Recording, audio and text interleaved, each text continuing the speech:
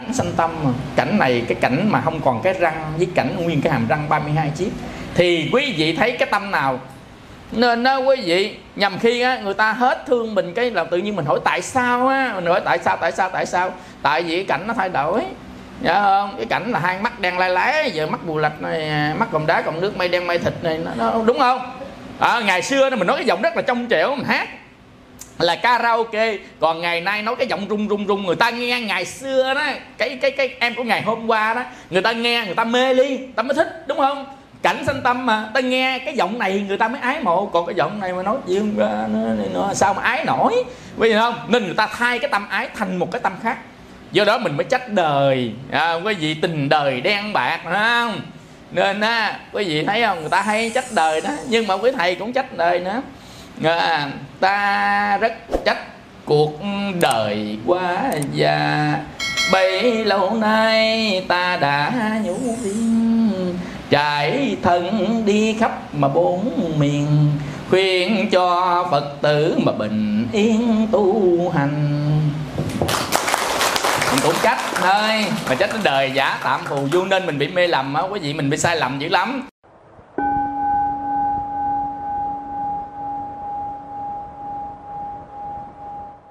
Phụ tiếng về pháp hòa.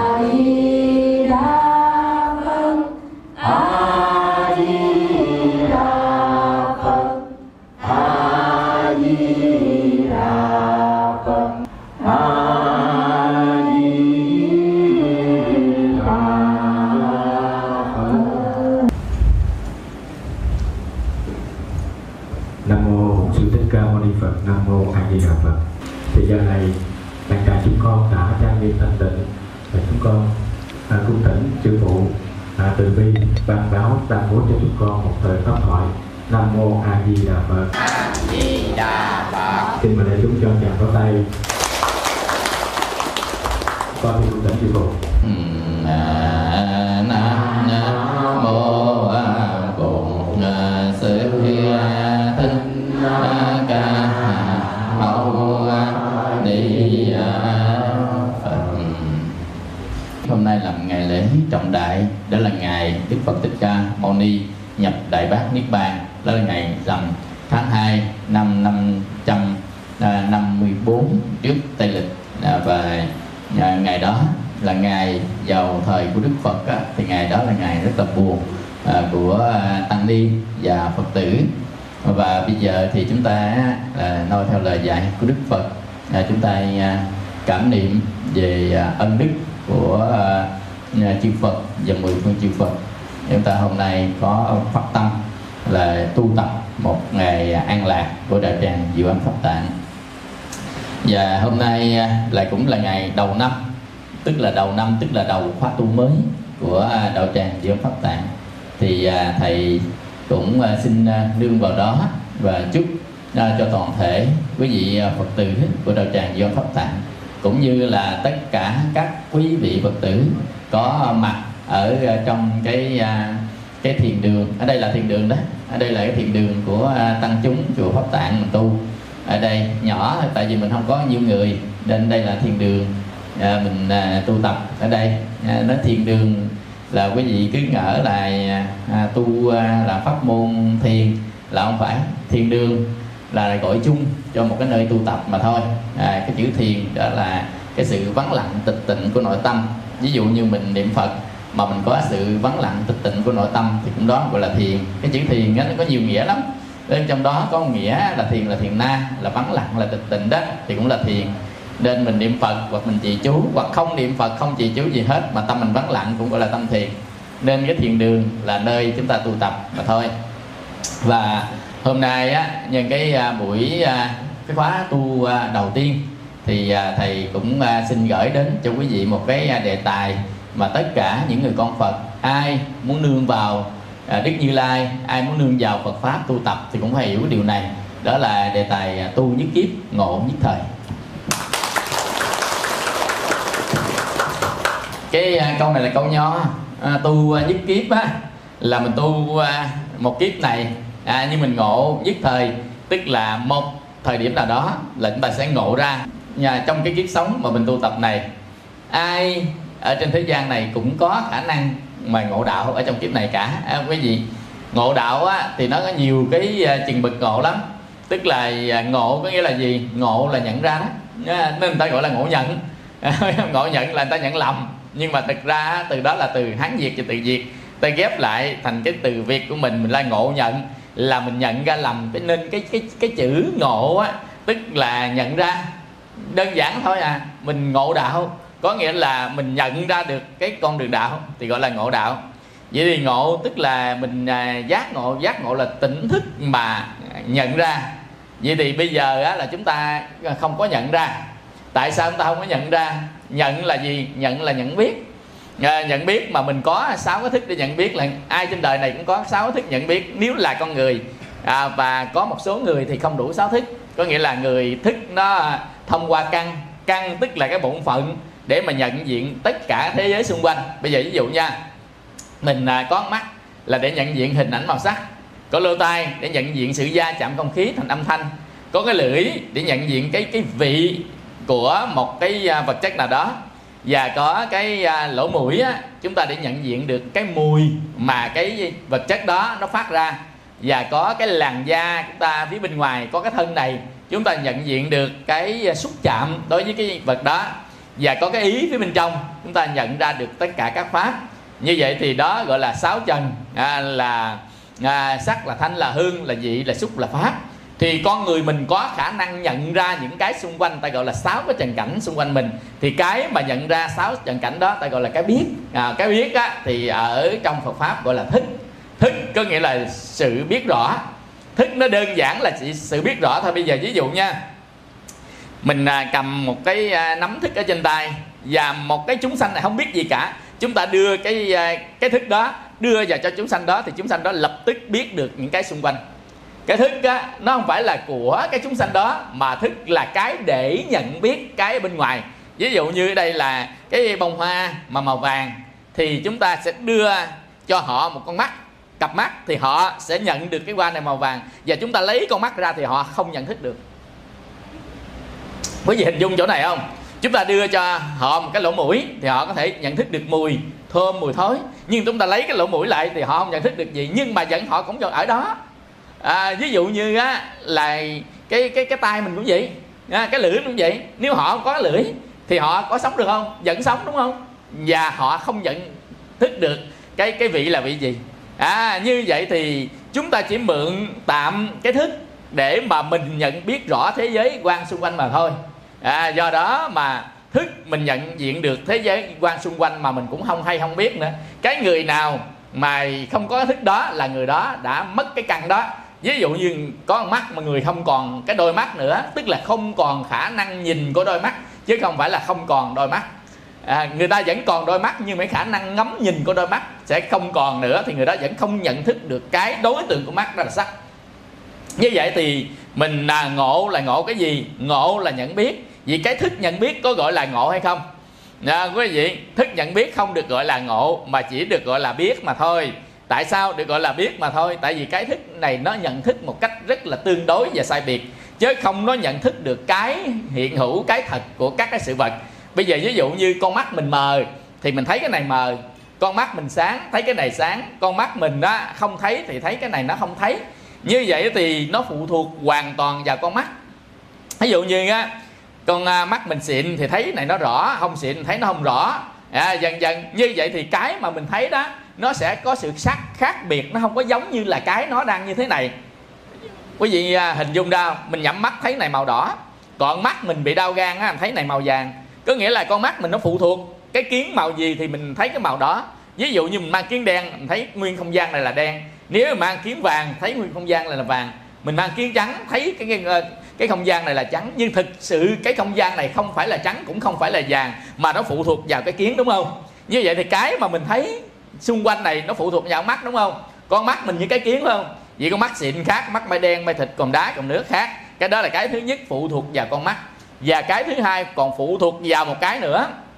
Có hai cái chúng ta mới nhận rõ được cái thực tế của thế gian này.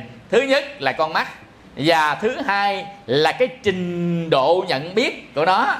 Mà trình độ nhận biết của mình á thì gọi là kiến giải, trong nhà Phật gọi là kiến giải. Kiến giải có nghĩa là trình độ mỗi người biết cái khác nhau. Bây giờ ví dụ như cái sâu chuỗi này, quý vị biết gì về sâu chuỗi?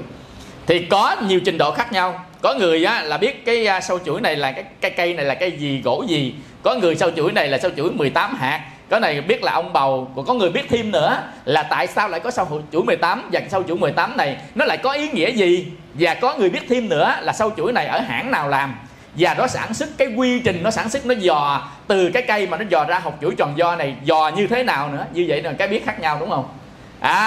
Như vậy thì cũng là biết, mà biết khác nhau thì cái đó gọi là kiến giải của một người khác nhau, là trình độ hiểu về nó. Hồi nãy á, là con mắt đã sai biệt về trình độ rồi. Mắt còm đá, còm nước, mây đen, mây thịt đã sai biệt. Rồi bây giờ á, chúng ta là sai biệt về cái độ nhận thức về nó nữa, là qua hai cái sai biệt, đúng chưa? Do đó mà không ai biết được cái này là cái gì cả, mà biết là do phụ thuộc vào con mắt và do trình độ nhận thức của người đó mới biết cái này, chứ không biết cái thực của nó là cái gì. Chừng nào chúng ta biết cái thực của nó là cái gì thì đó được gọi là ngộ. Còn chúng ta biết nó thông qua mắt và thông qua cái kiến giải của mình thôi thì đó được gọi là thức. Quý vị, như vậy thì biết mà là không biết gì cả. Có nghĩa là chúng ta biết bên ngoài của nó thôi chứ không biết rõ ràng về nó. Có nghĩa là biết về tướng của nó mà không biết về tánh của nó. Do đó mà mình bị sai lầm. Mình bị sai lầm. Và khi chúng ta bị sai lầm, mình ta đâu có phải biết thôi đâu. Biết chúng ta là sanh ra một cái tâm để phản ứng với cái biết, và sanh ra cái hành động để phản ứng với cái tâm. Bây giờ ví dụ nha, chúng ta thấy người ta lọt nguyên một cái sâu chuỗi bằng vàng 24 carat 4 số 9 luôn, lọt cái cọp một cái. Bắt đầu mình biết đây là vàng, đúng không? Thì đâu phải biết đơn giản là vàng không, còn mình sanh ra cái gì đối với quý vị? Sanh ra một cái tâm gì?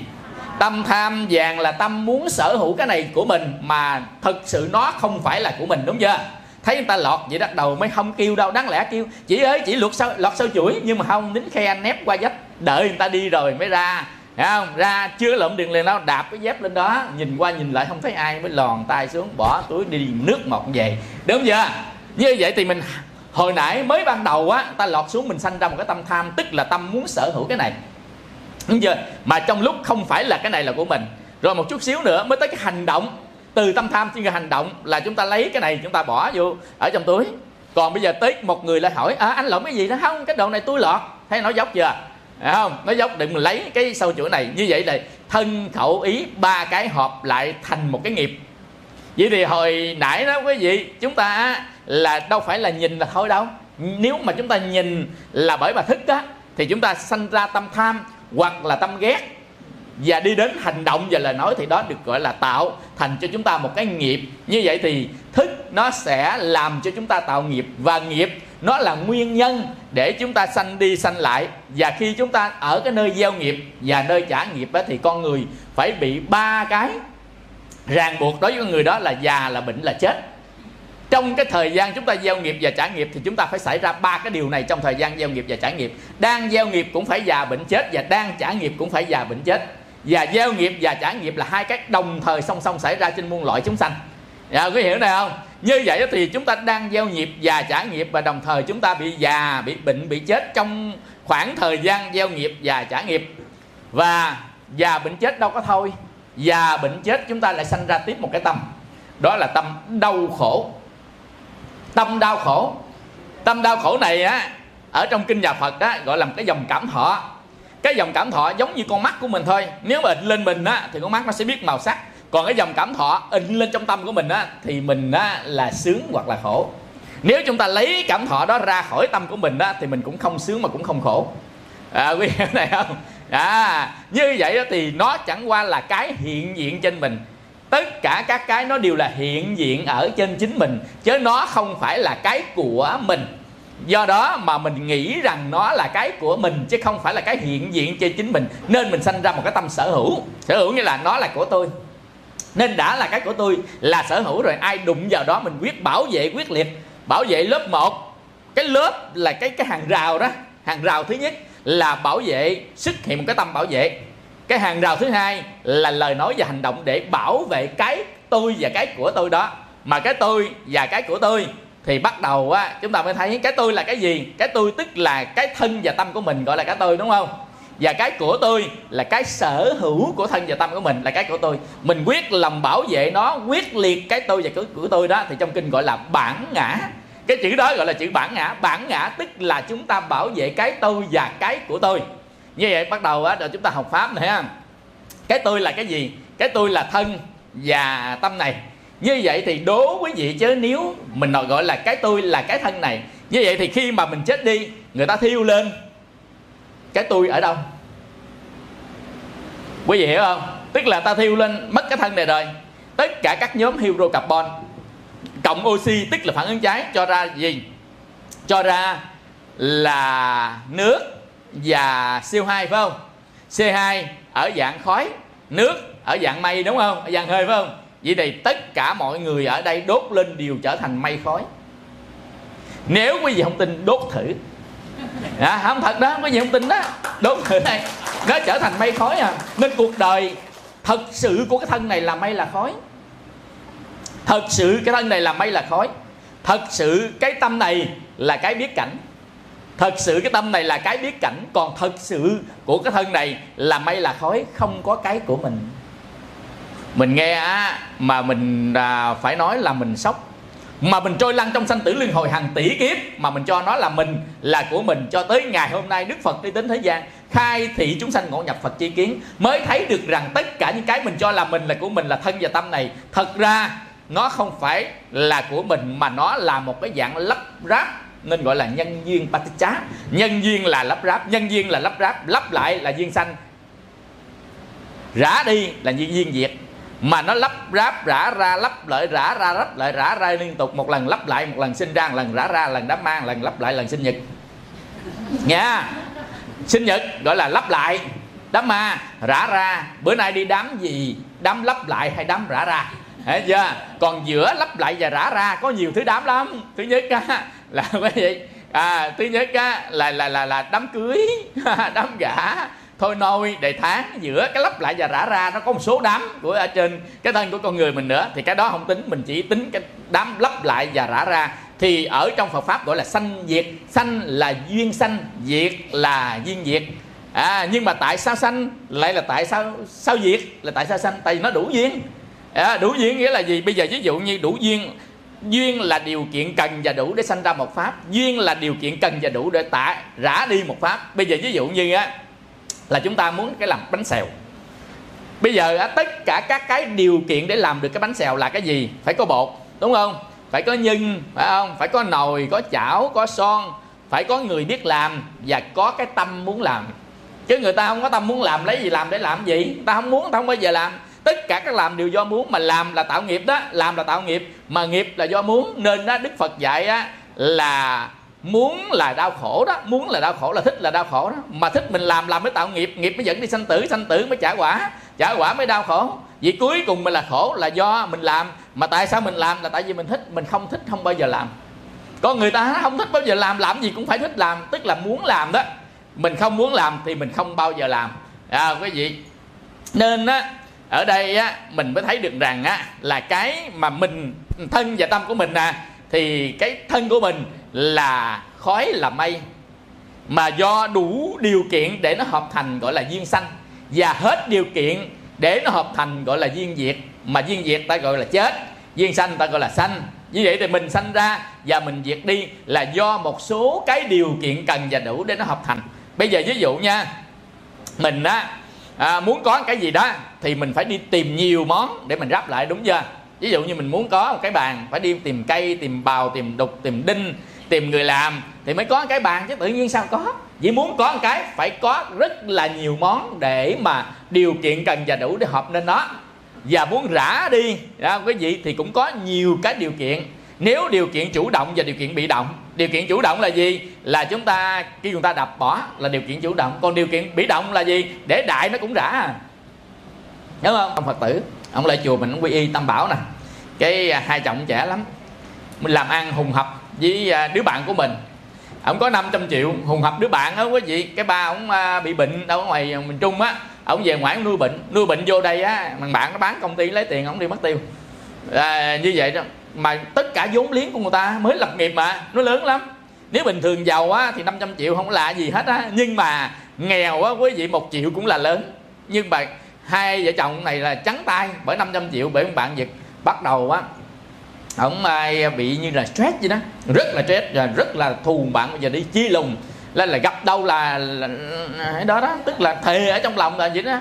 Đầu á là cái cô vợ á thì là Phật tử, ông chồng chưa phải Phật tử nên cô vợ á mới là khuyên chồng đi lại chùa mình quy y cái ông chồng quy y rồi nha, giữ gìn 5 giới cấm đâu đó đàng hoàng chân mới bày rõ thầy là thầy con không bao giờ thiêu được cái tâm đó, con mỗi khi con gặp bạn con chắc ông nói vậy đó. Bởi vì là mục đích để làm gì, là mục đích để nó biến khỏi thế gian này. Thầy là bây giờ á con á hãy suy nghĩ một chút nữa đi, con muốn á, cái người bà giật của con biến khỏi thế gian rất là đơn giản, không khó khăn chứ á. Con chỉ ngồi đợi thôi, đợi 10 năm, 20 năm, 30 năm, 40 năm tới nó già nó bệnh nó chết mắc gì mà mình dứt sao nó cũng biến khỏi thế gian bây giờ hoặc là mấy năm nữa mà thôi chứ đâu có cần gì. Nếu chúng ta muốn cho nó biến khỏi sớm á, thứ nhất mình phạm luật hình sự mình ở tù, thứ hai ân oán, thứ ba nhân quả nghiệp báo mình phải bị người ta biến khỏi ở trong kiếp sau. Quý vị hiểu không? Như vậy một bậc trí ta không làm chuyện đó. Bậc trí ta muốn người nào biến khỏi thế gian này chỉ ngồi đợi thôi, hiểu chưa? Đợi 5 năm, 10 năm, 20 năm, 30 năm, 40 năm tới 100 năm nó cũng đi à. Ngày nào nó cũng phải có cái đám đó thôi, gọi là cái đám diệt đó, gọi là đám ma, phải không? Tới đó cần gì, đúng không? Mình bậc trí là người ta không làm gì cả. Quý vị ta chỉ ngồi đợi thôi, bởi vì hơn nhau cái chỗ kiên nhẫn đó. Kiên nhẫn ngồi đợi, không có trả thù ai chứ ha. Muốn người đó biến á, thì cũng ai. Bây giờ muốn cho đến người đó nghèo phải không? Ngồi đợi đi, trước sau nó nghèo giàu ăn chơi riết từ từ nó kiếp này không đời này không nghèo thì đời sau cũng nghèo. Ai có giàu sang 3 họ, ai khó 3 đời nào đâu có gì. Tức là cái sự hợp tan hợp của nhân duyên nó liên tục nó xảy ra trên tất cả muôn loài chúng sanh, nên chúng ta không cần phải tham gia vào bất kỳ cái gì để thay đổi thế giới này cả, quý vị. Và thế giới này vận hành theo duyên nghiệp của tất cả các loài chúng sanh, trừ một cái trường hợp là chúng ta giúp cho cái cuộc đời này bởi lòng bi mẫn không phải muốn thay đổi thế giới đâu, mà muốn cứu khổ chúng sanh. Cứu khổ chúng sanh, thay đổi thế giới, hai cái nó khác nhau. Muốn thay đổi thế giới là làm cái thế giới này theo cái ý mình, còn muốn là cứu khổ chúng sanh vì từ bi thương yêu, thấy chúng sanh khổ trong nhân duyên. Nhân duyên nghĩa là gì? Là hội đủ điều kiện để giúp, gọi là nhân duyên. Nhân duyên á, là hội đủ điều kiện để giúp. Bây giờ ví dụ như á, muốn gặp người này khổ mình muốn giúp đỡ, nhưng mà mình á, muốn cho người ta tiền mà không có đồng bạc nào chứ gì, chưa đủ duyên á. Có cô Phật tử, cô đi ra ngoài chợ Bình Điền nè, gặp người ta bán cá bán gì đó, cái đầu có đi về chùa mình nữa là trời ơi sáng giờ con tức anh ách luôn thầy, con tức quá trời tức luôn, mà tức niệm Phật hết nổi lần, hỏi sao tức gì đó, là gặp cá nhảy sình sạch vậy đó. Bắt đầu con á, tính mua hết dơn này đem về chùa thầy phóng sanh, móc túi không có một bạc, tức là không đem tiền. Như vậy mà con ngồi đó con buồn, con thảm, con sầu, mà tới giờ vô tới chùa thầy con còn sầu thảm không quý vị. Hồi á mình á chưa phóng sanh cá thì con cá nó cũng vậy, phải không? Còn bây giờ á là mình không có sầu thảm, bây giờ mình muốn phóng sanh cá, con cá nó cũng vậy mà mình lại sầu, mình lại thảm. Vậy thì mình chưa làm được vậy chân mà mình lại làm điều ngược lại đó. Bởi vì thấy chưa, mình sầu thảm là một cái chất liệu làm nguyên nhân để đọa cái cảnh giới rất là sâu, do đó chúng ta không phóng sanh được. Còn đó tức là nó chưa đủ duyên, là tại vì cái nghiệp của nó làm không có một nhân duyên nào tốt đẹp để ngày hôm nay đủ điều kiện mình phóng, mình vẫn phóng không được. Tất nhiên là nó không có gieo cái duyên để người ta cứu nó. Nhằm khi á, đi ngang chùa xá cái bây giờ đủ duyên rồi là người ta có đem tiền rồi, còn đi ngang chùa mà dơ mặt lên cái chuyến này người ta muốn phóng không được. Quý vị thấy chưa? Nên tất cả trong một cái nhân duyên ràng buộc với nhau hết. Con cá đó nó không gieo một cái duyên lành nào cả, nên nó không trổ được một duyên lành nào hết á. Người ta rất là khởi cái tâm lành nhưng mà vẫn không cứu được đó. Tới người ta mua rồi mà cuối cùng á là bị tiền, bị móc túi luôn, không có tiền luôn á quý vị. Tức là không gieo đủ duyên lành. Nên quý vị ở trên đời này á, giàu dâu gì đó nha, mình phải gieo 1-2 cái duyên lành với nhà Phật. Phải gặp quý thầy quý cô kính này chắp tay, gặp Phật lại rồi bố thí, cúng dường, cúng đãi lỗi lại gì đó, rồi tụng kinh, rồi niệm Phật, quy tam bảo vân vân, có cái duyên lành. Mai mốt nếu lỡ một mai cần người ta cứu, cái duyên lành nó trổ lên tự nhiên có người đến cứu mình. Cái đó là đủ cái duyên lành để người ta cứu. Còn đằng này không có gieo vậy chân tối ngày đi quậy, không tới người ta phát tâm cứu vẫn cứu không được đó quý vị, chứ không phải là chuyện chơi đâu. Nên mình cũng vậy đó, bệnh tật ốm đau cũng vậy đó, là mình đang bị nạn mà có cái duyên lành mình đừng có trách ông bác sĩ. Quý vị mình không đủ duyên lành để người ta cứu. có nhiều khi không đủ duyên lành nó cũng mời bác sĩ, mời quá trời mời, mời 3 giờ sáng mời, ổng muốn dắt xe cho chạy đi nữa mà đi giữa đường bể bánh xe, tới thì là duyên diệt rồi.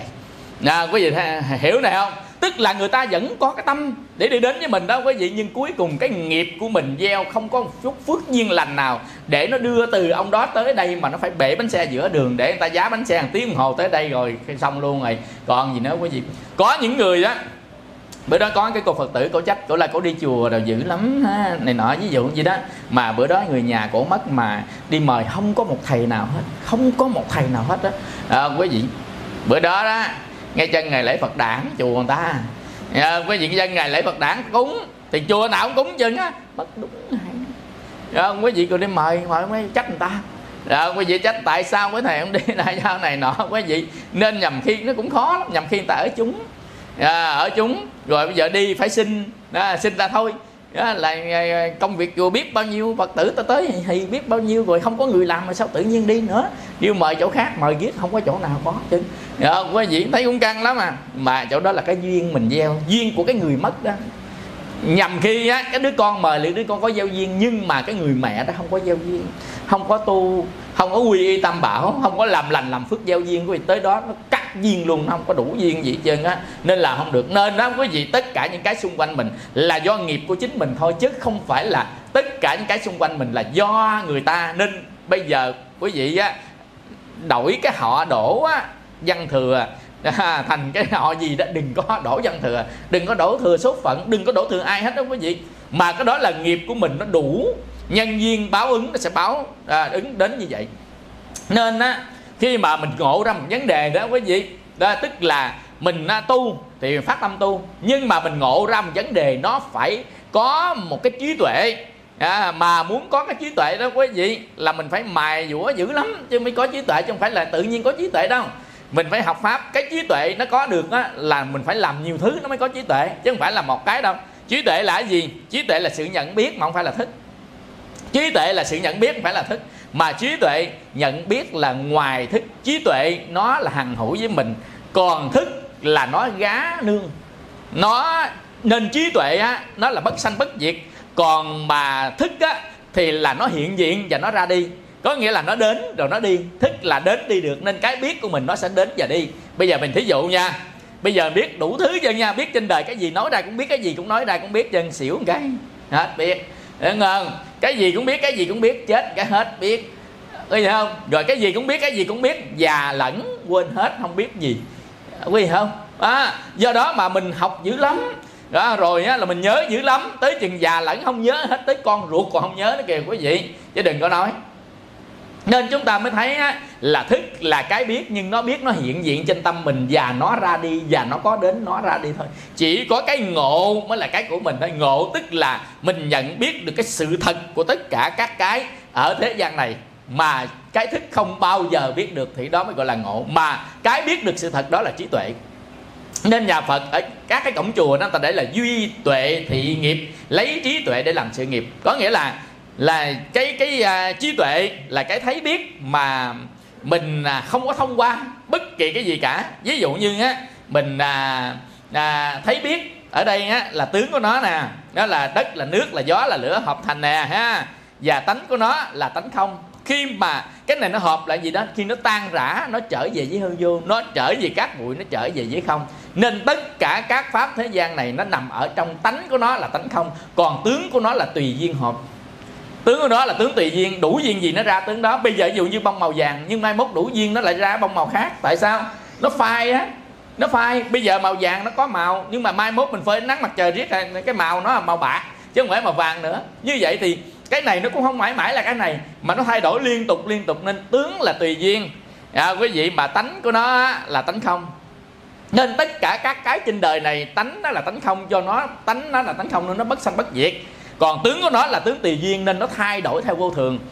Ở trên đời này cái gì cũng vậy, kể cả thân mình, kể cả gia đình của mình, kể cả của cải vật chất của mình trên thế gian này nè, tánh nó là tánh không, mà tướng nó là tướng tùy duyên. Nên do duyên này thì nó ra tướng này, do duyên kia thì nó ra tướng kia, do duyên nọ ra tướng nọ. Nên cái tướng nó thay đổi, và thay đổi theo thời gian, liên tục thay đổi thời gian. Đức Phật gọi là vô thường. Tướng của tất cả các pháp nó là vô thường, còn tánh của tất cả các pháp là tánh không. Nên là không có cái gì mà tồn tại trên thế gian này mãi mãi hết. Trong cái không mà nó sanh ra cái có, trong cái có nó lại trở về với hư không. Vì lý do đó quý vị, chúng ta muốn ham thích một cái là chúng ta bị sai lầm. Sai lầm chỗ nào? Chúng ta ham thích nó nhưng mà nó không có thật, nên không có thật. Nên Đức Phật dạy cái giáo lý không có thật của một pháp, đó là vô ngã. Ví dụ như mình nói cái này là thật, phải không? Chứ thực ra nó không có thật. Nó chỉ là cái tướng của nó do nhân duyên thôi. Duyên đủ là nó tạo ra, hết duyên rồi là mất luôn. Giờ thảy vô đốt cái mất nè. Hoặc là đốt ánh sáng mặt trời thì đốt chậm, còn lửa đốt nhanh.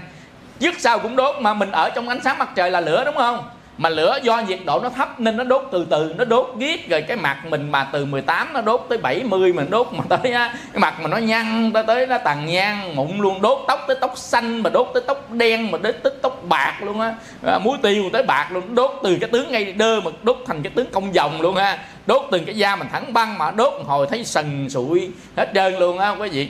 Như vậy thì cuộc đời luôn luôn lúc nào cũng là nó đốt, gọi là nhà lửa mà, nhà đồ lửa theo thiêu.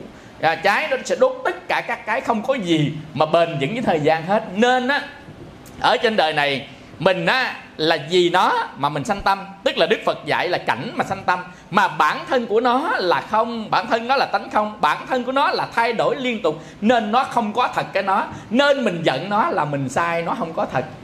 Nó không thật nghĩa là gì? Mình giận nó mà thực ra nó không có nó, vậy mình giận ai? Bây giờ ví dụ thôi, ở đây có ai làm mà thực toán của mà kỹ thuật số không? Ví dụ như ở kỹ thuật số thì tất cả các quy định hình ảnh và quy định tất cả các cái data là nó quy định về là kỹ thuật số. Ví dụ như hệ nhị phân, hệ bát phân 001 100 11010 gì đó, dần dần. Như vậy thì một cái tế bào của mình thì là nó sẽ mã hóa thành một số. Như vậy con người mình trong một giây hàng tỷ tế bào sanh ra, 1 tỷ tế bào nó diệt đi. Vì gì? Cái kỹ thuật số này nó mất đi mới và nó sanh ra mới. Vì một giây sau với người trước nếu đọc theo kỹ thuật số nó nhận diện là không phải người. Một giây thôi, người trước là khác, người sau là khác. Nó nếu nhận diện bằng kỹ thuật số quý vị là nó khác. Vậy thì người sau hoàn toàn khác cái người trước. Vậy thì mà nó thay đổi liên tục trong từng sát na. Nó thay đổi, sanh ra diệt đi, sanh ra diệt đi trong từng sát na. Nên không có một người cụ thể nào cả, mà có một người nhân duyên mà thôi. Nhân duyên nó sanh ra lúc đó, duyên khác nó sanh ra khác, duyên khác sanh ra khác liên tục. Hồi nhỏ mình ba lớn đầu từ mình lớn đây nè. Rồi hồi trước cái tâm mình vậy, bây giờ nó chuyển đổi tâm gì? Hồi trước yêu dữ lắm, bây giờ bắt đầu ghét rồi nha. Nó chuyển từ yêu cái là đơ tới ghét. Dần dần rồi từ ghét hiểu yêu, dần dần nó thay đổi liên tục. Thân mình thay đổi và tâm mình cũng thay đổi liên tục vậy. Như vậy thì cái mình đó nó vẫn không có thật, mà nó là một cái chuỗi thay đổi liên tục. Nên Đức Phật dạy đó là vô thường. Quý vị hiểu chữ vô thường không? Nên người nào mà hiểu chữ vô thường này, đúng quý vị, họ không có thái độ đối với nó. Giận nó mà nó đâu có thật đâu mà giận nó. Ví dụ như nó thật thì mình giận nó, mà bây giờ nó không có thật mà mình giận nó, vì mình nhìn sai về nó, có nghĩa là mình giận sai rồi. Ví dụ mình giận cái bông này, mà cái bông này mình giận nó chút xíu nó sẽ chuyển thành cái khác. Vì mình đi trả thù là trả thù cái khác, chứ không phải là trả thù nó. Nên mình bị sai lầm. Không phải vậy. Bây giờ mình thương cái người đó, nhưng mà người đó không phải là người đó nữa, mà mình vẫn thương, vậy là mình coi chừng đó. Quý vị hiểu không? Ví dụ như hồi cái thời mà 18 đi ha, cái mình gặp cái người đó mình rất là thích. Nhưng mà mình thích cái người đó ở 18 đó. Bây giờ cái người đó 18 lật úp cái 81 nha. Thì mình gặp cái người 81 đó, vì mình thương người 81 hay thương người 18?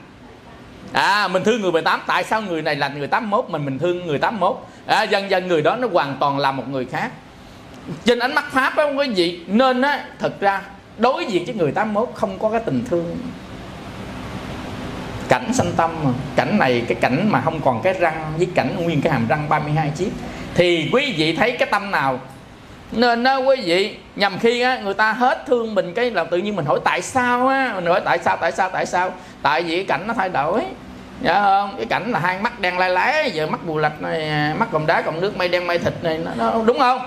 Ngày xưa mình nói cái giọng rất là trong trẻo, mình hát là karaoke. Còn ngày nay nói cái giọng rung, người ta nghe ngày xưa đó, cái em của ngày hôm qua đó, người ta nghe người ta mê ly, người ta mới thích, đúng không? cảnh sanh tâm mà, ta nghe cái giọng này người ta mới ái mộ, còn cái giọng này mà nói chuyện nó sao mà ái nổi, biết không? Nên người ta thay cái tâm ái thành một cái tâm khác. Do đó mình mới trách đời, quý vị, tình đời đen bạc, phải không? Nên quý vị thấy không, người ta hay trách đời đó, nhưng mà quý thầy cũng trách đời nữa. Ta rất trách cuộc đời quá già, bấy lâu nay ta đã nhủ viên, trải thân đi khắp mà bốn miền, khuyên cho Phật tử mà bình yên tu hành. Mình cũng trách thôi, mà trách cái đời giả tạm phù du, nên mình bị mê lầm á quý vị, mình bị sai lầm dữ lắm. Mình thích cái đó hoặc mình ghét cái đó, mình ghét cái đó một giây, cái đó nó chuyển qua cái khác rồi, mà mình tác ông khác. Hồi lúc mà mình giận đó với hồi lúc tác có thời gian, mà cái thời gian đó mình tác đó là tác không phải cái ông mình giận. Quý vị hiểu chỗ này không? Một giây thôi hàng tỷ tế bào sanh ra, một giây hàng tỷ tế bào diệt đi.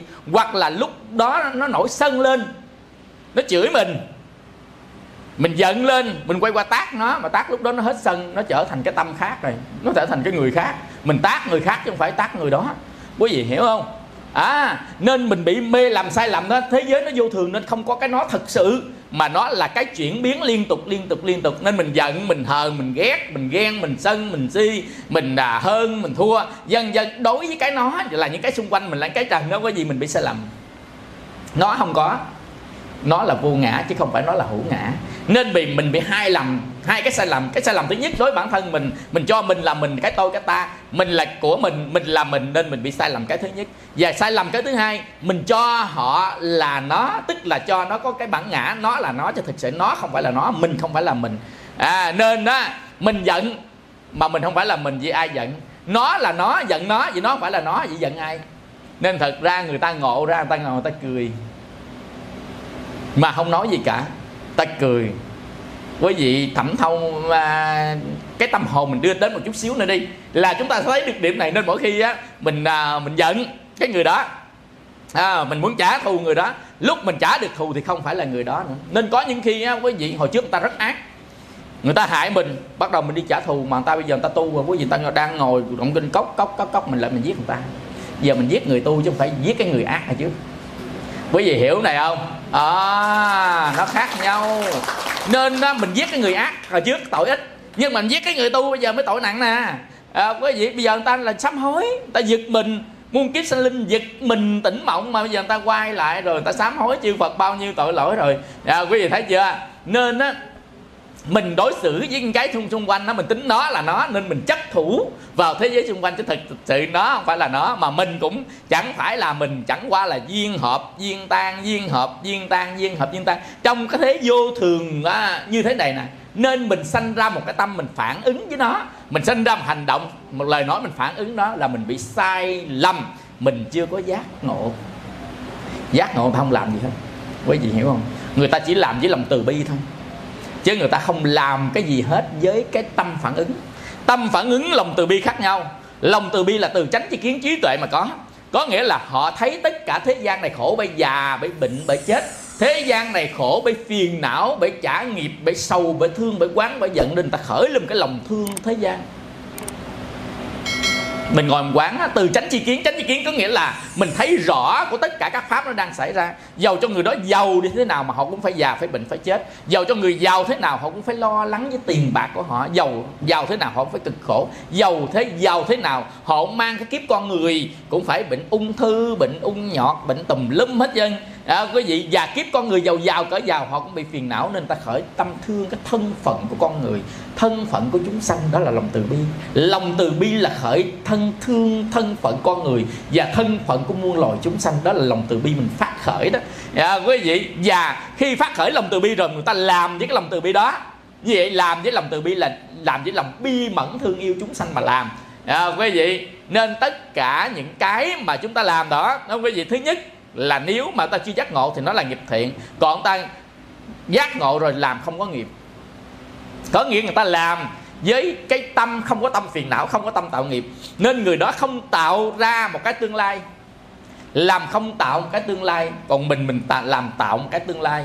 Nên những người làm mà tạo cái tương lai là người chưa có giác ngộ. Còn người đã giác ngộ rồi thì người ta làm mà không có tạo cái tương lai. Cái này quý vị có thể chưa hình dung được vấn đề. Nên Đức Phật cũng làm, Đức Phật cũng đi thuyết pháp mà Ngài không có gieo cái nghiệp ở tương lai. Nên cái kiếp đó là kiếp sau cùng. Một bậc A-la-hán cũng làm, cũng giúp đỡ người khác, cũng bao nhiêu thứ. Nhưng mà cái vị đó không tạo cái tương lai. Còn mình tạo cái tương lai. Tại vì mình làm với cái tâm gọi là tâm hữu, trong thập vị nhân duyên gọi là tâm hữu đó. Tâm hữu là tâm nhân địa để tạo đi cái tương lai. Do đó mình làm tạo cái tương lai thì cái tương lai mình hưởng với cái làm đó. Nếu mà mình làm với cái làm đau khổ chúng sanh là làm cái ác thì tương lai mình sẽ bị quả báo ác. Còn mình làm với cái thiện thì tương lai mình sẽ hưởng cái điều thiện. Còn mình làm vừa thiện vừa ác thì cái nào nó rạch ròi cái đó, lúc hưởng thiện, lúc hưởng ác, tùy vào cái duyên nó đến đủ cái nào nó chỗ cái đó. Duyên là gì? Duyên là điều kiện cần và đủ để nó sanh ra một pháp, để diệt đi một pháp. Thì cái mà hưởng cái điều thiện hoặc điều ác đó cũng là một pháp. Nên nó đủ duyên nó mới sanh ra, và đủ duyên nó mới diệt đi. Quý vị thấy điều này không? Do đó mà bây giờ mình ngồi niệm Phật cũng vậy đó quý vị. Chúng ta niệm Phật mà không đủ duyên cũng không bao giờ giảng sanh. Tại vì khi giảng sanh ở cõi Tây Phương Cực Lạc thế giới Đức Phật A Di Đà, cái thứ nhất Đức Phật A Di Đà phải phóng quang tiếp dẫn. Cái thứ hai nữa mình phải có đầy đủ lòng tin. Mình có đầy đủ lòng tin và đầy đủ nguyện lực và thời gian thực hành để cái tâm của mình buông bỏ được thế gian. Như vậy thì mình làm như thế nào tâm mình buông bỏ được thế gian, và Đức Phật A Đà phóng quang tiếp dẫn, đó là đủ duyên giữa hai bên. Đó là năng lễ sở lễ giữa ta với Đức Phật. Đó là tha lực và tự lực, hai cái. Quý vị đừng có nghĩ nha. Bữa trước có cô Phật tử nói là thầy ơi thầy, có một cái người mà giảng cho con nói là tu thiền là tự lực 100%, còn tu tịnh độ tha lực 100%. Như vậy thì tu tịnh độ khỏe hơn tu thiền. Nên tu tịnh độ tinh tà tàn ten, tối ngày đi mà đánh lô tô đánh số thì cũng giảng sanh như thường. Nghĩa là cái mà tha lực, mà tha lực đón rước mình. Tức là tha là gì? Là bên ngoài, lực là sức mạnh. Sức mạnh bên ngoài Đức Phật A Di Đà phóng quang tiếp dẫn về Tây Phương Cực Lạc. Quý vị nói đúng rồi, không có gì sai. Nhưng quan trọng mà Đức Phật có rước hay không. Quan trọng Đức Phật có rước hay không. Cái cô Phật tử nói là Đức Phật đầy lòng từ bi thầy ơi. Đức Phật đầy lòng từ bi, ai Đức Phật cũng rước hết trơn á. Nên mình vừa đánh số đề mà vừa nhậu Đức Phật cũng rước nữa, chứ không phải là Đức Phật lòng từ bi thương yêu muôn loài vạn vật chúng sanh. Nên Đức Phật ai cũng rước hết á. Nên mình chỉ cần niệm Phật cái Phật rước trơn quý vị. Là cái đó là hiểu ra tu tịnh độ, hiểu tầm bậy đó quý vị, hiểu không? Tức là Đức Phật có rước là với cái điều kiện Đức Phật đặt ra. Điều kiện Đức Phật đặt ra là người nào niệm Phật cầu giảng sanh Tây Phương Cực Lạc thế giới Đức Phật A Di Đà phải niệm Phật cho đến nhất tâm bất loạn. Nhất tâm là một lòng niệm Phật, bất loạn là tâm không còn thái độ với hoàn cảnh. Mà tâm không còn thái độ hoàn cảnh á quý vị, thì người đó phải tu dữ dội lắm mới tâm không còn thái độ hoàn cảnh, tức là tuệ phát sanh. Khi mà tuệ phát sanh thì tâm đối diện với hoàn cảnh không còn thái độ, gọi là bất loạn. Loạn tâm là thái độ. Thái độ giờ loạn tâm là gì? Ví dụ như mình gặp cảnh mình sanh tâm. Nói thật á quý vị đó, tâm bất loạn là tâm đối cảnh vô tâm đấy, là tâm bất loạn á. Chứ có một tâm là loạn một tâm, có hai tâm là loạn hai tâm. Đối cảnh vô tâm. Mà vô Trần Nhân Tông Ngài dạy rằng là gì? Đối cảnh vô tâm mạc vấn thiền, phải không? Như vậy cũng sanh qua thiền nữa. Đây là tâm thiền. Vì nói chưa, nhà Phật gì đó đi vòng vòng á, cũng là vậy đó. Cái quan trọng là cái gì? Cái quan trọng là mình sáng tỏ ra vấn đề. Và khi vấn đề sáng tỏ đó thì chính cái tâm sáng tỏ đó nó là một tâm mới. Tâm không sáng tỏ nó là tâm cũ. Nên hai cái tâm này khác nhau, là con người khác nhau. Quý vị, nên mỗi khi chúng ta tuệ phát sanh. Tuệ phát sanh đó là mình học Pháp, nghe Pháp tuệ phát sanh. Nãy giờ đó quý vị nghe ai hiểu nhiều tuệ phát sanh nhiều, hiểu ít tuệ phát sanh ít. Cái thứ hai nữa, ta tư duy, ta suy nghĩ, từ từ ta hiểu ra tuệ nó phát sanh. Rồi tuệ phát sanh làm ta lại Phật, chúng ta đọc kinh tuệ nó phát sanh là nhân quả, từ từ tuệ nó phát sanh. Rồi đó chúng ta tu tập, ta niệm Phật trì chú tuệ phát sanh, chúng ta thiền định thiền quán tuệ nó phát sanh, chứ không phải chỉ có thiền quán mới có tuệ. Quý vị hiểu không? Tuệ phát sanh là gì? Tuệ phát sanh có nghĩa là tâm của mình, cái gì mà làm cho chúng ta không có tuệ, tức là chính những cái tâm ô nhiễm là cái dòng cảm xúc của mình đó, làm tâm không có tuệ. Mình tu như thế nào mà lắng động cái là dòng cảm xúc thì tuệ lập tức phát sanh. Có nhiều người tu pháp lắng động liền tại chỗ, tuệ nó phát sanh liền, nhưng mà không diệt được cái tâm cảm xúc đó, nên nó đủ duyên nó sẽ quay ngược lại, nên là hết tuệ. Nên có nhiều người lúc trước khôn lắm, thời gian sau suy nghĩ lung tung nó hết khôn. Như vậy thì tuệ nó phát sanh khi tâm mình lắng động, mà lắng động tạm thời. Như vậy thì tuệ nó sanh ra tạm thời. Còn ví dụ chúng ta diệt được một tâm đó thì tuệ nó là tuệ đẳng cấp. Còn tuệ lắng động là tuệ tạm thời. Bây giờ ví dụ chúng ta lên niệm Phật, hít hơi thở dài, A Di Đà Phật, A Di Đà Phật, A Di Đà Phật, A Di Đà Phật, ta thấy khỏe quá, trời ơi, quá. Người ta tính ta đắc, không phải. Cái đó tu tạm thời lắng động thôi, chứ chút ra bên ngoài gặp vợ bé của ông chồng cái là nổi máu liền, phải không? Tức là cái tâm nổi máu nó vẫn còn, tức tâm sân vẫn còn, tâm ghen nó vẫn còn, mà chẳng qua chúng ta nhờ câu niệm Phật để ta lắng động nó xuống thôi, chứ thân không phải diệt được nó. Diệt được nó thì cái đó mới là thánh. Còn lắng động thì đó chỉ là tu thôi, tu tạm thời lắng động tâm. Ví dụ như người ta nhập định vô thì ở trong định đó quý vị, tâm ta rất là lắng động. Nhưng mà khi mà ra khỏi định ta trở về tâm y cũ như thế này. Nên khi mà mình tu lúc thì lắng, lúc thì động, lúc thì lắng, lúc thì động. Nhưng mà khi đắc á, thì là lắng không có động. Tại vì nguyên nhân của động đã mất đi rồi. Nguyên nhân của động á, đó là phiền não và lậu hoặc. Nên người ta tu, ta đoạn diệt được tất cả các phiền não lậu hoặc, đoạn được nguyên nhân của động, thì tâm hoàn toàn vắng lặng tịch tịnh, tâm đó là tâm thánh. Quý vị hiểu tâm thánh là gì không? Còn có lúc mình cũng thánh nữa. Ví dụ mình ngồi niệm Phật nên thả hồn cái trở thành thánh, mà thánh có 5 giây à. Thánh có 1 phút, thánh có 2 phút à. Rồi mình gặp cảnh ở bên ngoài, mình suy nghĩ tới cái đó, hoặc giả là mắt mình nhìn, tai mình nghe, mũi mình ngửi lại sanh ra một tâm khác. Bây giờ ví dụ như mình đang ngồi đây một tâm khác, mà chút xíu mình ngồi ăn tâm khác đó. Vì gì không? Đang ngồi đối diện trước Phật, đối diện trước cái tay mình nghe pháp của Phật thì mình có một tâm khác. Nhưng mà khi xuống đối diện đồ ăn nha, trời, xuống dưới thấy là kho mít rồi ha, rồi là chiên khoai tây rồi ha, rồi bắt đầu mới xịt kít chập rồi vô, kít chập là ớt với cà rồi ha, mà khoai tây chiên lên cái nó giòn khú ha, bắt đầu chấm miếng kít chập ha, bắt đầu mình ăn đó. Bắt đầu á quý vị, hoặc là xuống dưới mấy cây xoài thảy dưới kìa, xoài trái nằm lên lớn nè quý vị, mà xoài tượng nha, không? Mà làm nước mắm đường với xoài tượng không? Dắt chưa mà mình đói bụng một cái, bẻ xoài tượng xuống một cái đó, mình không có gọt vỏ, cứ rửa thôi, rồi sắc miếng mỏng này, mình lát mắm mà để đường vô nước mắm á, để đường vô, rồi mình chấm, mình kéo để nào đầu le lưỡi người ta kéo một cái nha, bắt đầu đó. Ôi ơi, chạy nước miếng nha. Bởi vì đối cảnh vô tâm đó quý vị, đó, đối cảnh vô tâm đó, có vô không? Đâu có vô. Có nghĩa là mình đối cảnh sanh tâm, đối cảnh sanh tâm, đối cảnh sanh tâm, như vậy là không có được giảng sanh. Giảng sanh phải đối cảnh vô tâm. Mọi người đối cảnh vô tâm trước hết phải họ phải cái chánh niệm tinh giác, là họ luôn luôn nào cũng nhìn về chính mình hết. Còn nãy giờ người ta hướng ngoại, hướng ra ngoài nó mới đu theo cảnh, đu cảnh nó sanh tâm. Bây giờ mình hướng nội là mình nhìn vào phía bên trong, nhìn vào phía bên trong là nhìn gì? Nhìn thân và tâm của mình. Đi biết đi, đứng biết đứng, nằm biết nằm, ngồi biết ngồi. Và hướng vào tâm của mình, tâm sanh biết tâm sanh, tâm diệt biết tâm diệt, tâm lớn biết tâm lớn, tâm nhỏ biết tâm nhỏ, tâm quảng đại biết tâm quảng đại, tâm giảm thiểu biết tâm giảm thiểu. Thì cái đó là mình nhìn nhận rõ cái mình. Cái mình nhìn nhận rõ đó đó quý vị, nó là một luồng ánh sáng.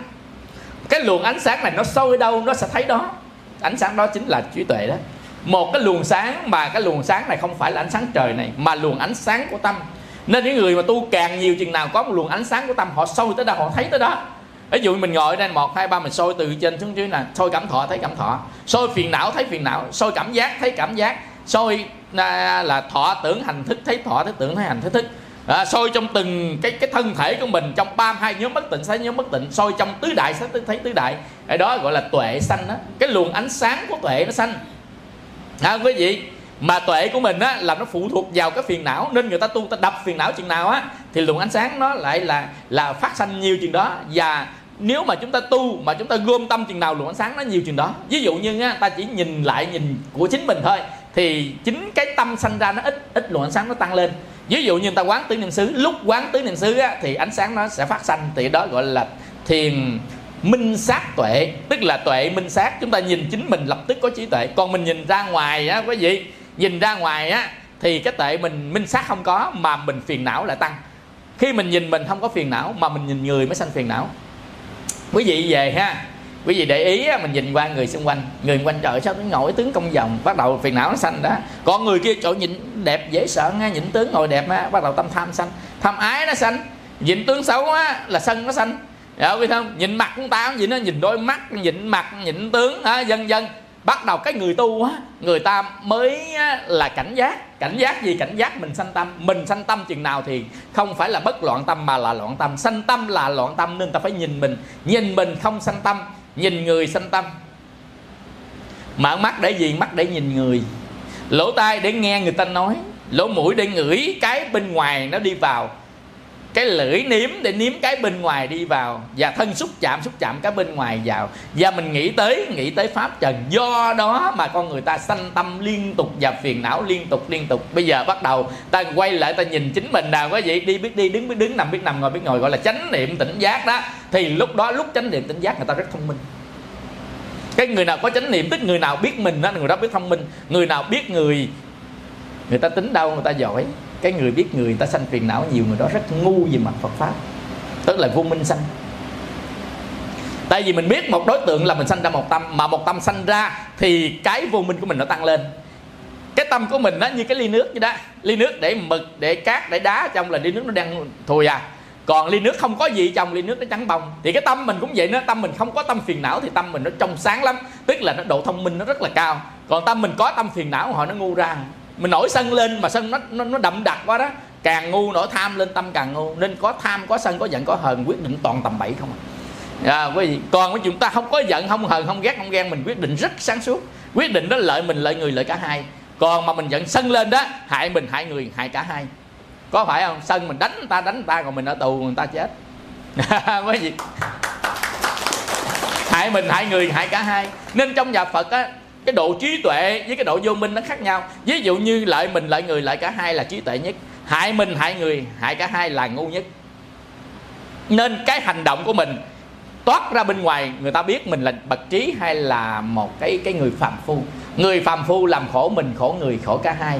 Hoặc khổ người, hoặc khổ mình, hoặc khổ cả hai là người phàm phu. Còn người trí làm lợi người, lợi mình, lợi cả hai, đó là người trí. Mà lợi có hai góc độ lợi. Lợi mặt thế gian là lợi về vật chất, lợi về mặt xuất thế gian là lợi về mặt giác ngộ tu tập. Có hai cái lợi để mình làm cho mình và làm cho người. Ví dụ như mình làm lợi cho mình ở mặt thế gian nè, mình mua chiếc xe, mình làm ra tiền, mình cất nhà cho nó ở, rồi đó, làm phòng máy lạnh, đó là lợi ở mặt thế gian, để giúp cho mình tồn tại ở mặt thế gian. Nhưng mà lợi ở xuất thế gian là giúp cho mình hiểu pháp, giúp cho mình tu tập, giúp mình bớt phiền não, thì đó là lợi của mặt xuất thế gian. Và mình giúp cho họ cũng vậy, biết được Phật pháp, biết tu, biết bớt phiền não, là giúp cho họ mặt xuất thế gian. Mà mặt xuất thế gian mới là đẳng cấp, còn thế gian đó quý vị, nó vô thường, nó sẽ thay đổi bất ngờ, biển quá còn dâu, không biết tới đâu nó quý vị, một ngày nào đó nó sẽ mất. Một mai may một mai, giàu sang cũng mất, sạc xài cũng tiêu. Thông minh tài trí anh hùng, ngu si dại dột cũng chung một gò. Biển đời nhiều nỗi gai go, mau mau lẹ bước qua đò sông mê. Cuộc trần nên chán nên chê, tầm phương giải thoát mà về mới khôn. Như vậy cái người mà vì cái hoàn cảnh xung quanh mà mình sanh tâm thì người đó gọi là người vướng mắc. Cái người mà có hoàn cảnh xung quanh mình không sanh tâm là người giải thoát. Để quý vị biết người vướng mắc, người giải thoát chưa? Người vướng mắc là người đối diện hoàn cảnh xung quanh mà họ sanh tâm, là họ bị vướng mắc bởi cái mà họ đối diện. Ví dụ như họ nhìn cái bông này, họ sanh ra tâm thích hoặc là tâm ghét, vẫn vướng mắc bởi cái bông. Còn á, là họ nhìn cái bông này mà họ không sanh tâm thì họ không vướng mắc, họ đã giải thoát khỏi cái bông này rồi. Bây giờ mình nhìn cảnh đời mà không sanh tâm gì hết, họ đã giải phóng khỏi cảnh đời, họ giải thoát khỏi cảnh đời. Mà họ nhìn cảnh đời này, họ tâm hờn, tâm giận, tâm ghét, tâm ghen, tâm phiền. Quý vị, hôm qua thầy có bệnh nè, cũng có cô Phật tử nhắn tin phiền quá trời. Tưởng đâu thầy quan hỷ, con đem cái hồ sơ bệnh án lại coi thầy coi mà thầy không chịu coi. Là tâm từ bi ở đâu?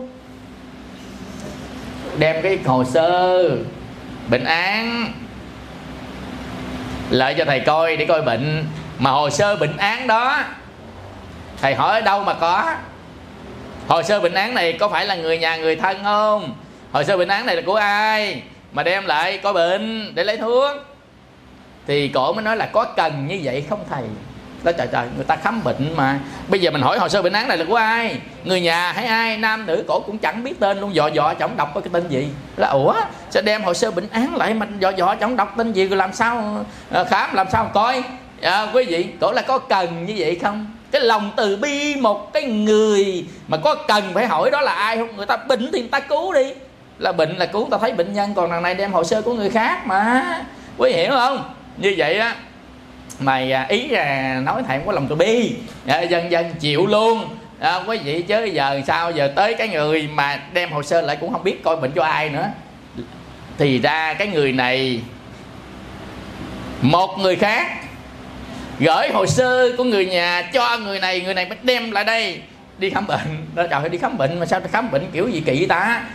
Một cái người khác quen gửi cho người quen có hồ sơ của cái người khác, rồi người khác đó đem hồ sơ tới, nên không biết tên biết họ gì chân, biết nam biết nữ, biết bệnh gì luôn, gửi hồ sơ lấy chị bệnh. Thầy mới hỏi đây của ai, như thế nào, có cần thiết không thầy? Đối với người có lòng từ bi cứu khổ chúng sanh, có cần thiết phải hỏi ai không?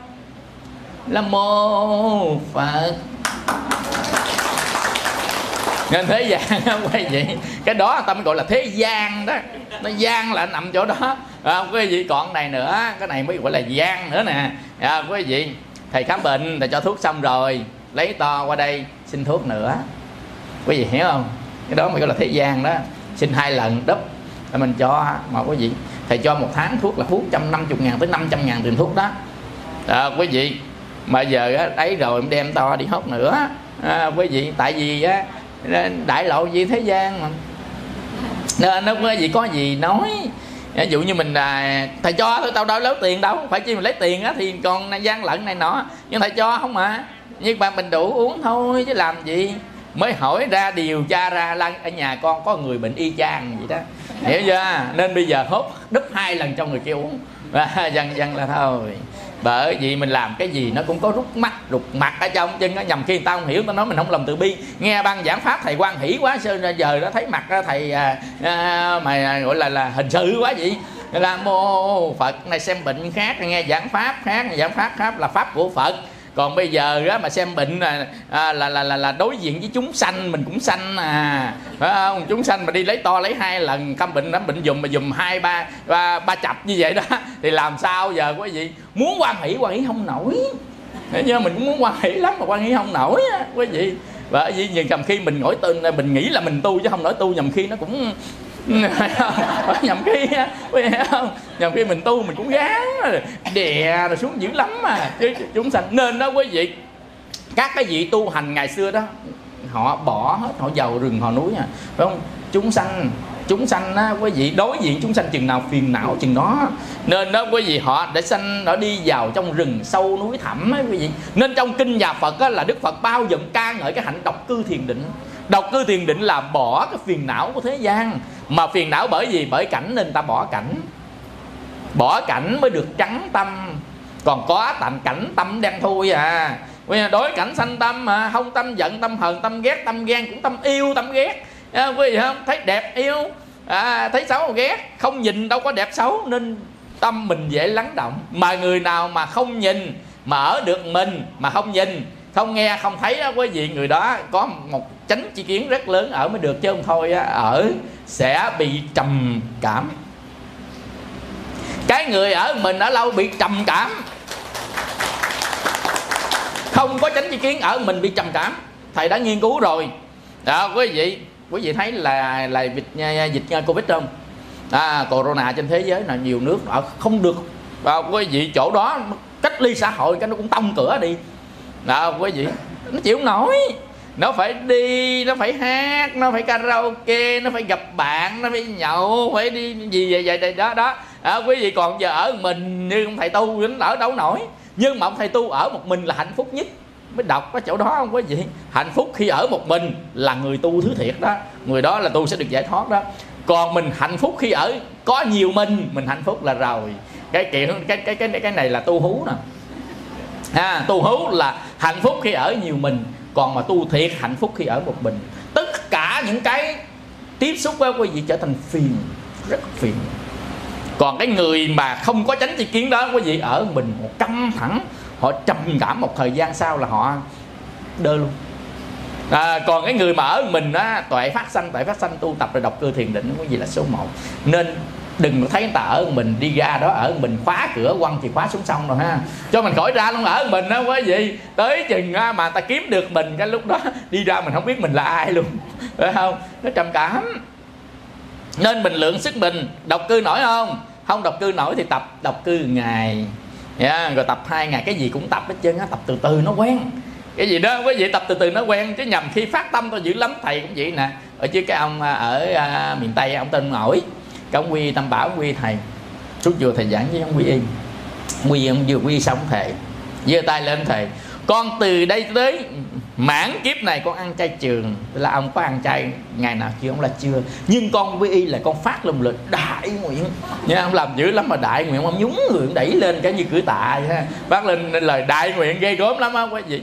Vậy mà đâu 3 tháng sau thì đi ngang vô nhà của ông, ghé nhà ông uống nước, ghé nhà ông ra sao thấy nguyên mâm thịt.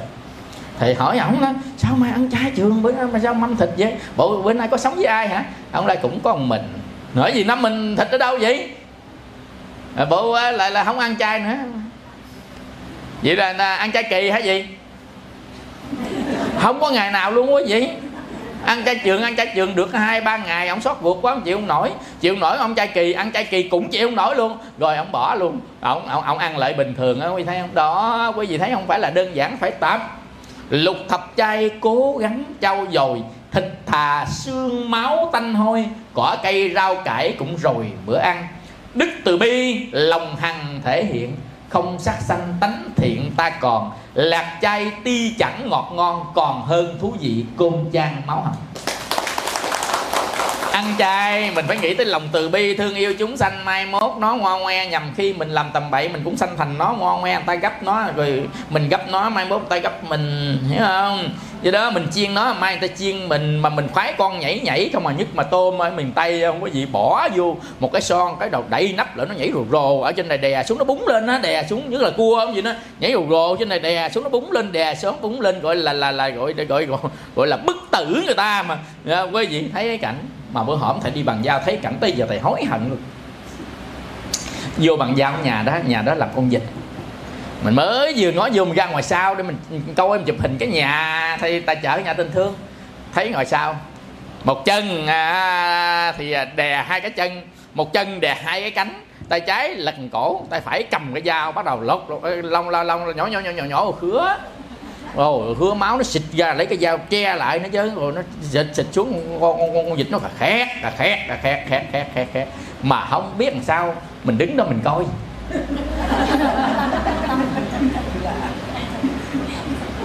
Lúc đó mình đứng coi mà không phải thưởng thức, mà mình coi, tức là lúc đó mình không biết làm sao, thầy không biết làm sao cứu nó thì cứu không được. Mà cầu nó cầu xong cái thầy Nam Mô Phật, nhìn qua rồi chút xíu nhìn lại Nam Mô Phật, rồi cuối cùng quý vị bịt mặt luôn, cùng thấy luôn, khổ ghê luôn. Rồi bắt đầu nó in cái hình đó nha, phải in hình Phật trong tâm cũng đỡ, in hình đó ngủ nằm bao thấy khứa con cổ người ta nữa. Quý nhìn luôn, tức là nó ăn vào trong tâm mình á. Quý thầy nói chuyện, quý thầy ở chùa quý vị mình tu biết nó quen rồi đó, nên nhìn cảnh cắt đó mình thấy nó khác dữ lắm, mình thấy nó làm sao đó, mình gọi là mình cứu không được nó đó, mình một cái cảm giác mình có lỗi với chúng sanh vậy đó, một cái cảm giác có lỗi đó quý vị. Bữa hổm thầy đi về quê thầy đi ban đêm đi dập cái rớp ở dưới chân ai nhà đó con ốc nó bò đó, mình đạp nó một cái một bể cái vỏ,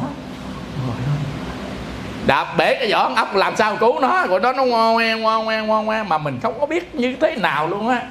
Quý vị lúc đó làm sao giờ, ngoan ngoe mà chính mình đạp luôn, quý vị thấy không? Phải mình A La Hán cũng đỡ. Trong kinh có nói là A La Hán, một người nào đó mà A La Hán lỡ đạp đó quý vị, cái con đó mà bị một vị A La Hán đạp, mà đạp này là vô tình thôi chứ A La Hán không có cái tâm giết hại, nhưng mà tại vì nhiều quá đó, các cái vị mà lớn tuổi đó, rồi làm khi đi đạp lên đó quý vị, rồi cái con đó nhân dế trùng chết đó, sanh thiên. Vì A La Hán á, cái trong kinh nói gì mà mình chưa biết giải thích như thế nào quý vị, nhưng mà mình ngặt cái nổi mình cũng chúng sanh thôi, nên mình đạp cái chắc tuốt dưới nó giận mình nó đi tuốt dưới quá, nên tốt nhất mình đừng đạp, thấy không? Nói gì nên nhầm khi mình không có cố ý, mình cũng đi cũng nhìn dữ lắm chứ mắt già sờ sệt, phải chi mình cũng trách mình sao lúc đó không bật đèn pin, cái điện thoại có đèn pin đó mình gọi đi, nhầm khi mình gấp đi cái rốt cái rồi xong con dần mà lâu cũng bị nha quý vị, thấy chưa? Mà mấy con đó coi chừng qua kiếp sau nó cũng đu theo mình dữ lắm nha, mà đu theo mình nó không phải là học không đu mình phá, nó giận mà người ta đang sống ngon là mà đạp người ta, quay đường mình đeo phá. Nên mà vị Bồ Tát đi trong thế gian cũng nhiều người ghét lắm, chứ không phải là thương không đâu quý vị, thấy không? Nên quý vị mình cứ là tu tập gắng giữ được những cái gì tốt đẹp nhất mình giữ thôi, chứ còn không bao giờ hoàn thiện được tất cả các cái ở trên đời này đâu. Quý vị mình nói vậy thôi, chứ trên đời này nó có nhiều cái mà trong cuộc sống đó mình cần phải tiếp xúc, mình cần phải cái lý tưởng là lý tưởng. Ví dụ như lý tưởng là mình quán thân trên thân, quán thọ trên thọ, quán tâm trên tâm, quán pháp trên pháp đó. Ngày nào cũng theo tịnh quay lên Nam Mô A Di Đà Phật, nó đó lý tưởng quá, lý tưởng không? Nhưng cuộc sống không phải là gì, cuộc sống phải ăn, phải mặc, phải ngủ, phải nghỉ, phải đi đám, phải đối diện với anh với em, phải đối diện với giận hờn ghét ghen, đối diện với vợ với chồng với con với cái bao nhiêu thứ, thấy không? Nhằm khi thấy Tịnh Quang đây giống Bồ Tát không? Nhằm khi đi về nhà không? Còn Bồ Tát còn gặp Bồ Tát nữa, thấy không? Vậy nhằm khi rồi đi làm trong cơ quan nữa gặp Bồ Tát nữa, quý vị thấy chưa? Nên nó mình chưa có đủ một cái trình độ mà đề kháng như thế giới quan xung quanh đó quý vị, thì chúng ta sẽ đối cảnh có tâm. Mà đối cảnh có tâm có phiền não, là có phiền não tạo nghiệp, mà nghiệp dẫn đi sanh tử luân hồi khổ chắc rồi, quý vị thấy chưa? Do đó người ta phải lánh hồng trần đó, người ta né cảnh để bớt tâm, né cảnh phải bớt tâm. Nên một ngày nào đó quý vị chúng ta nghỉ ngơi được một mình xung quanh, quý vị tập nha, xả điện thoại. Tu đầu tiên xả cái gì thầy? Dạ xả điện thoại. Xả điện thoại là tắt máy đó, xả điện thoại, xả tivi. Nếu cần xả luôn tủ lạnh luôn, tủ lạnh ăn đồ sẹt tối ngày sao tu. Quý vị, tức là mình xả tủ lạnh, xả các mối quan hệ xung quanh, xả hết một mình, đóng cửa phòng lại, ta gọi là nhập thất. Quý vị, nhập thất, thất là cái nhà, cái chữ thất ở trong tiếng Hán là cái thất là cái nhà, cái chòi. Quý vị vô trọng mình nhập trọng, nhập thất là vô trong đó ở một mình để tu, chứ không phải nhập thất là vô trong nhà đóng cửa. Quý vị, hai đó khác nhau. Đóng cửa để tu mình hành ở trong trọng thường xuyên đó. Hành gì? Ai tu pháp nào hành pháp đó. Ví dụ như mình tu niệm Phật thì mình phải có thời gian niệm Phật, thời gian tụng kinh và thời gian kinh hành, thời gian tập thể dục, thời gian ăn, thời gian tắm, thời gian nghỉ ngơi, dần dần thì mình chọn cho mình cái lịch nào mà thích hợp, phù hợp với mình tu, gọi là nhập thất. Ở một ngày tu một mình thử coi nó ra làm sao. Xả điện thoại trước nha, xả điện thoại, xả tivi, xả internet nha, xả chat, xả chiết rồi đó, xả hết. Còn mình ở lại với mình thôi. Thế giới này là mình đối diện với chính mình thôi đó quý vị, đối diện với chính ta thôi. Cái đó gọi là hồi quang phản chiếu, quay về chính mình sống thử ngày coi người nào sống an ổn là mình biết kiếp này ngon. Còn lúc mà sống ngày thấy nó buồn quá, bữa sau quá là trông cho 6 giờ sáng để mở cửa thất đó là thấy rồi vậy. Ôi không, nhóm giống hệt như người ăn chay đó, ăn chay mong canh đồng hồ 11 giờ 12 giờ đêm hết ngày. Mấy vị, rồi vừa qua 12 giờ 1 phút là học dịch lộn đầy hết trơn rồi. Chiều là đi mua sẵn rồi. Nhất là tu bát quan chay á, ngày đêm 6 giờ sáng hôm nay tới 6 giờ sáng ngày mai. Vì tối nay là đi mua đồ thủ sẵn, vừa 6 giờ sáng ngày mai, đồng hồ gõ ben 6 tiếng, bắt đầu học dịch lộn rồi lên ăn bù. Hôm qua ngày ăn trứng thôi, tu bát quan chay, ngày sau ăn 2 trứng. Quý vị bù lại như không. Quý vị hiểu không? Tu không phải là ăn uống mà là tâm. Mà quý nghĩ cứ là không ăn ngày đó, ngày sau ăn bù. Bữa đó ăn con tôm, là con tôm hùm, rồi tu ngày qua bữa sau ăn 2 con. Quý vị không? Quý vị hiểu không? Tức là chỗ mà mình tu cái trong hoàn cảnh đó để mình sửa chính cái tâm mình, mà sửa bằng cách tập. Nên ta gọi là tu tập. Lý tưởng là như vậy nhưng tập mới được, không tập nó không được. Con người mình gì đó tập phải từ từ cho nó quen. Con người mình không tập từ từ quen không bao giờ được. Bây giờ ví dụ như này ha, thầy ngồi, tại sao hôm qua ví dụ thầy ngồi khám bệnh đi, sáng thầy ngồi 5 tiếng, chiều ngồi 5 tiếng rưỡi, ngồi một chỗ không đi ra khỏi chỗ đó luôn, ngồi một chỗ một mà ngồi khám bệnh. Nó vậy giơ tay lên khám lên đây ghi to này nọ. Có nhiều người ra trời thầy ngồi hơn 10 tiếng hồ, ngồi chỗ một không đi ra luôn nha, không đi ra khỏi chỗ đó đâu. Ngồi lần 5 tiếng buổi sáng, 5 tiếng rưỡi buổi chiều. Và khám hôm qua là 300-400 người. Dần dần quý vị, mà mình khám bệnh á, mình cái lương tâm mà, nên mình khám mình cố gắng mình chỉ cho người ta. Bắt đầu cái tâm của mình nó phải nhích vào chính cái người đó thôi. Nên bữa hổm có cô Phật tử vậy, thấy thầy vui vẻ quá, đi lại chùa gật đầu muốn gãy cổ luôn mà không gật lại. Quý vị, thầy đang xem bệnh mà thầy cũng nhìn cái người đó đâu quý vị. thầy vẫn nhìn cái người vô gật đầu đó mà thầy đang xem bệnh bắt mạch, nên thầy phải suy nghĩ cái sao mà trị được bệnh của người đó. Nên cái tâm của mình gửi chỗ khác chứ không phải gửi trên cái mặt của người kia. Nên người kia gặt gì gặt là thầy cũng tỉnh bơ à quý vị.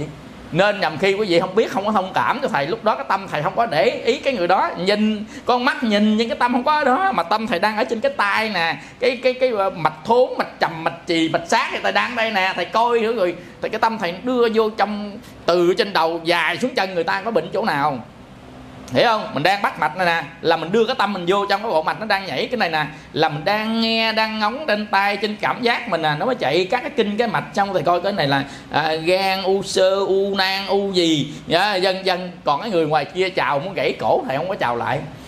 Quý vị là thầy không có để ý. Quý vị nhầm khi người ta nói mình nói trời ơi sao quan hỷ quá, sao chào gì, mình nhầm khi người ta nói mình khi dễ dần dần, nhưng không phải vậy. Cái tâm mình để chỗ này rồi là không biết chỗ khác. Nên cái người mà nhập định diệt thọ tương định đâu quý vị, họ không biết gì bên ngoài luôn á. Có nghĩa là tâm gom chỗ này thì tâm không có chỗ kia, đại lợi. Còn tâm không có gom á, nhảy qua đây nhảy kia gọi là tâm phóng dật. Quý vị không, gọi là tâm phóng dật. Còn tâm người ta an trú á, là gom chỗ này nó không có chỗ kia. Ví dụ như mình tập trung chỗ này thì chỗ này dầm khi mình nhìn họ chứ mình không biết gì họ chứ. Nên á, nhìn mà không thấy, quý vị tin không? Nghe mà không biết, nhìn không thấy, là tại tâm ta chú tâm chỗ khác. Nên cái người ta nhìn mình chưa chắc người ta để ý mình đâu, đừng có ham nha. Về nhà làm thơ nha. Tính ta nhìn mình, ai nhà ta đang để ý tới cái khác, trong tâm ta đang nghĩ tới cái khác. Quý vị không? Tâm ở đâu mới thấy chỗ đó, còn tâm không ở đó không bao giờ thấy. Nhìn mình mà không thấy, quý vị tin nhìn không thấy không? Ta nhìn đây mà không thấy ai chứ á, là tâm ta không có đặt bất kỳ một chỗ nào cả. Mà ta nhìn, mắt thì nhìn nhưng tâm ta đang ở trong lòng nè. Người ta đang quán thân trên thân. Cái người chánh niệm tỉnh giác ta đang quán thân trên thân. Tuy mắt người ta nhìn nhưng mà tâm ta không ở một chỗ nào cả. Tâm ở chỗ nào đó thì gọi là chú ý. Mà chú ý ta mới biết, còn không chú ý ta không có biết. Nên nghe mà không nghe. Cái này cái người nào thực hành tu tập thiệt người ta mới biết, chứ còn mình nói người ta không biết đâu. Quý vị tu tập thiệt mới biết. Nên mình đang chú ý chỗ nào, chính cái chỗ chú ý đó đó quý vị mới là cái biết, chứ không phải là chỗ con mắt nhìn biết. Nên con mắt nhìn nó phụ thuộc một cái ý ở bên trong nữa, chứ không phải chỉ con mắt xịn là thấy là biết đâu, mà còn cái ý đi theo con mắt. Còn mắt nhìn đây mà ý bên kia là không thấy bên đây. Nên có nhiều người đó quý vị ngồi mở mắt ra ta đi ngang không thấy, tại vì tâm ta đang gửi chỗ khác, nên là họ không bao giờ thấy. Nên cái người mà ta muốn đi vô, ví dụ như người gác cửa mà ta muốn đi vô đó, thì người ta đánh cái sự chú ý của người đó sang một chỗ khác. Quý vị tin không? Mấy cái người mà ta đi vô mà ta ăn trộm chuyên nghiệp đó, bảo vệ đang ngồi đó mà vẫn đi vô được bình thường. Quý vị tin không? Ta lấy cục đá gì ta chọi cái cản này, vừa chọi là ta đi vô liền. Có nghĩa là vừa chọi cái cản thì ông này dứt phát phải quay qua, trong vòng bao nhiêu giây đâu phải quay ra, thì này để cái sẹt nó đã vô rồi. Nó vừa chọi cái nó đi liền tại chỗ, nhưng chậm một giây thôi ông này sẽ quay lại. Nên vừa chọi là nó vừa đi, thì ông này nghe cái can là ông này vừa quay qua là đã đi vô rồi. Nó nhanh cỡ đó đó, quý vị thấy không? Nên nó là hay dễ sợ, có hay gì đâu, chẳng qua ông quay chỗ khác tôi đi vô thôi, gì đâu hay. Nhưng cái quan trọng đó, người ta dụ cho mình quay chỗ khác thì đó mới gọi là chuyên môn. Chuyên môn người ta làm cho mình quay chỗ khác. Nên cái gì cũng vậy, mình chú ý chỗ này mà mình không bao giờ biết cái chỗ kia. Nên mình muốn cho người ta biết mình chỉ cần làm cho người ta chú ý tới mình. Bởi vì không, người ta chú ý người ta sẽ biết mình. Nên quảng cáo là cách để làm cho người ta chú ý. Ngôn ngữ quảng cáo là làm cho người ta chú ý. Chú ý chỗ nào ta biết chỗ đó, đúng chưa? Vậy thì quảng cáo nó có hai cái. Một là ta nói cho mình nghe, hai là cái hình cho mình thấy. Như vậy cái hình làm sao mình phải chú ý, và cái lời nói nó làm sao mình phải chú ý. Như vậy thì là mình phải làm cho người ta chú ý thì mới được. Còn người ta mà không chú ý thì người ta không biết gì cả. Nên mình muốn người ta chú ý, biết mình đó, mình phải tạo sự chú ý cho người khác. Nên đó quý vị, tu nhất kiếp là gì? Là ở trong cái kiếp này chúng ta cố gắng tu tập để ta mở cái tuệ quan.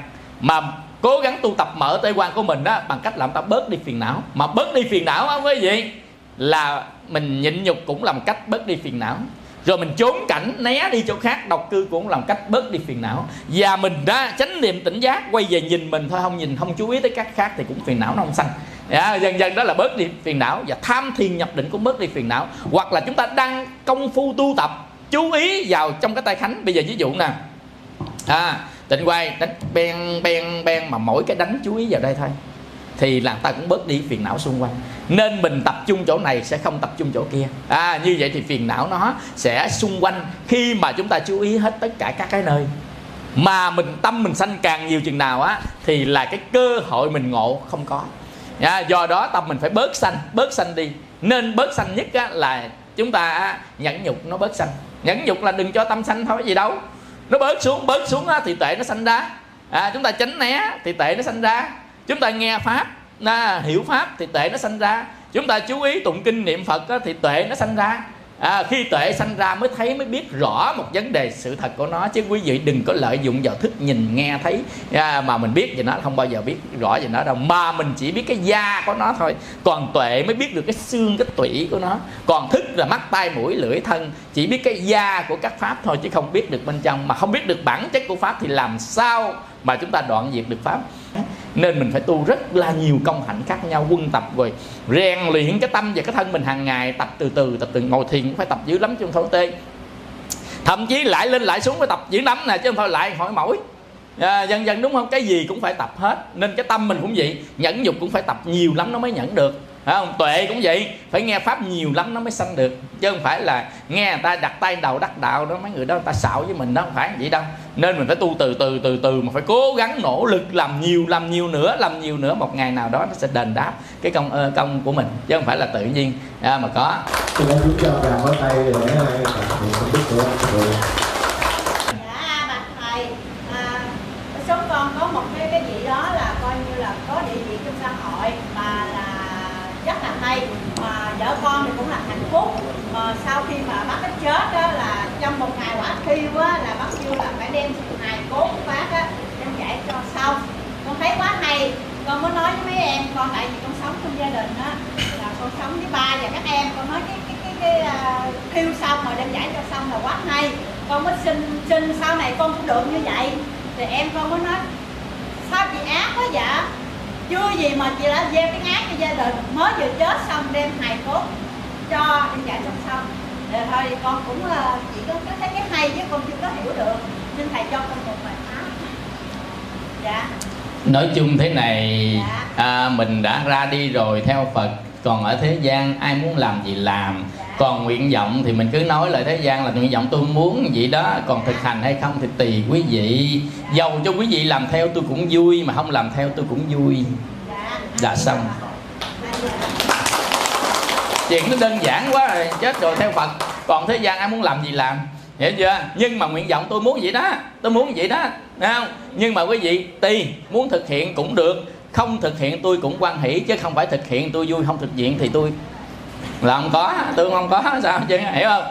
Tùy duyên quý vị muốn làm sao làm, miễn sao thấy tốt đẹp là được nha.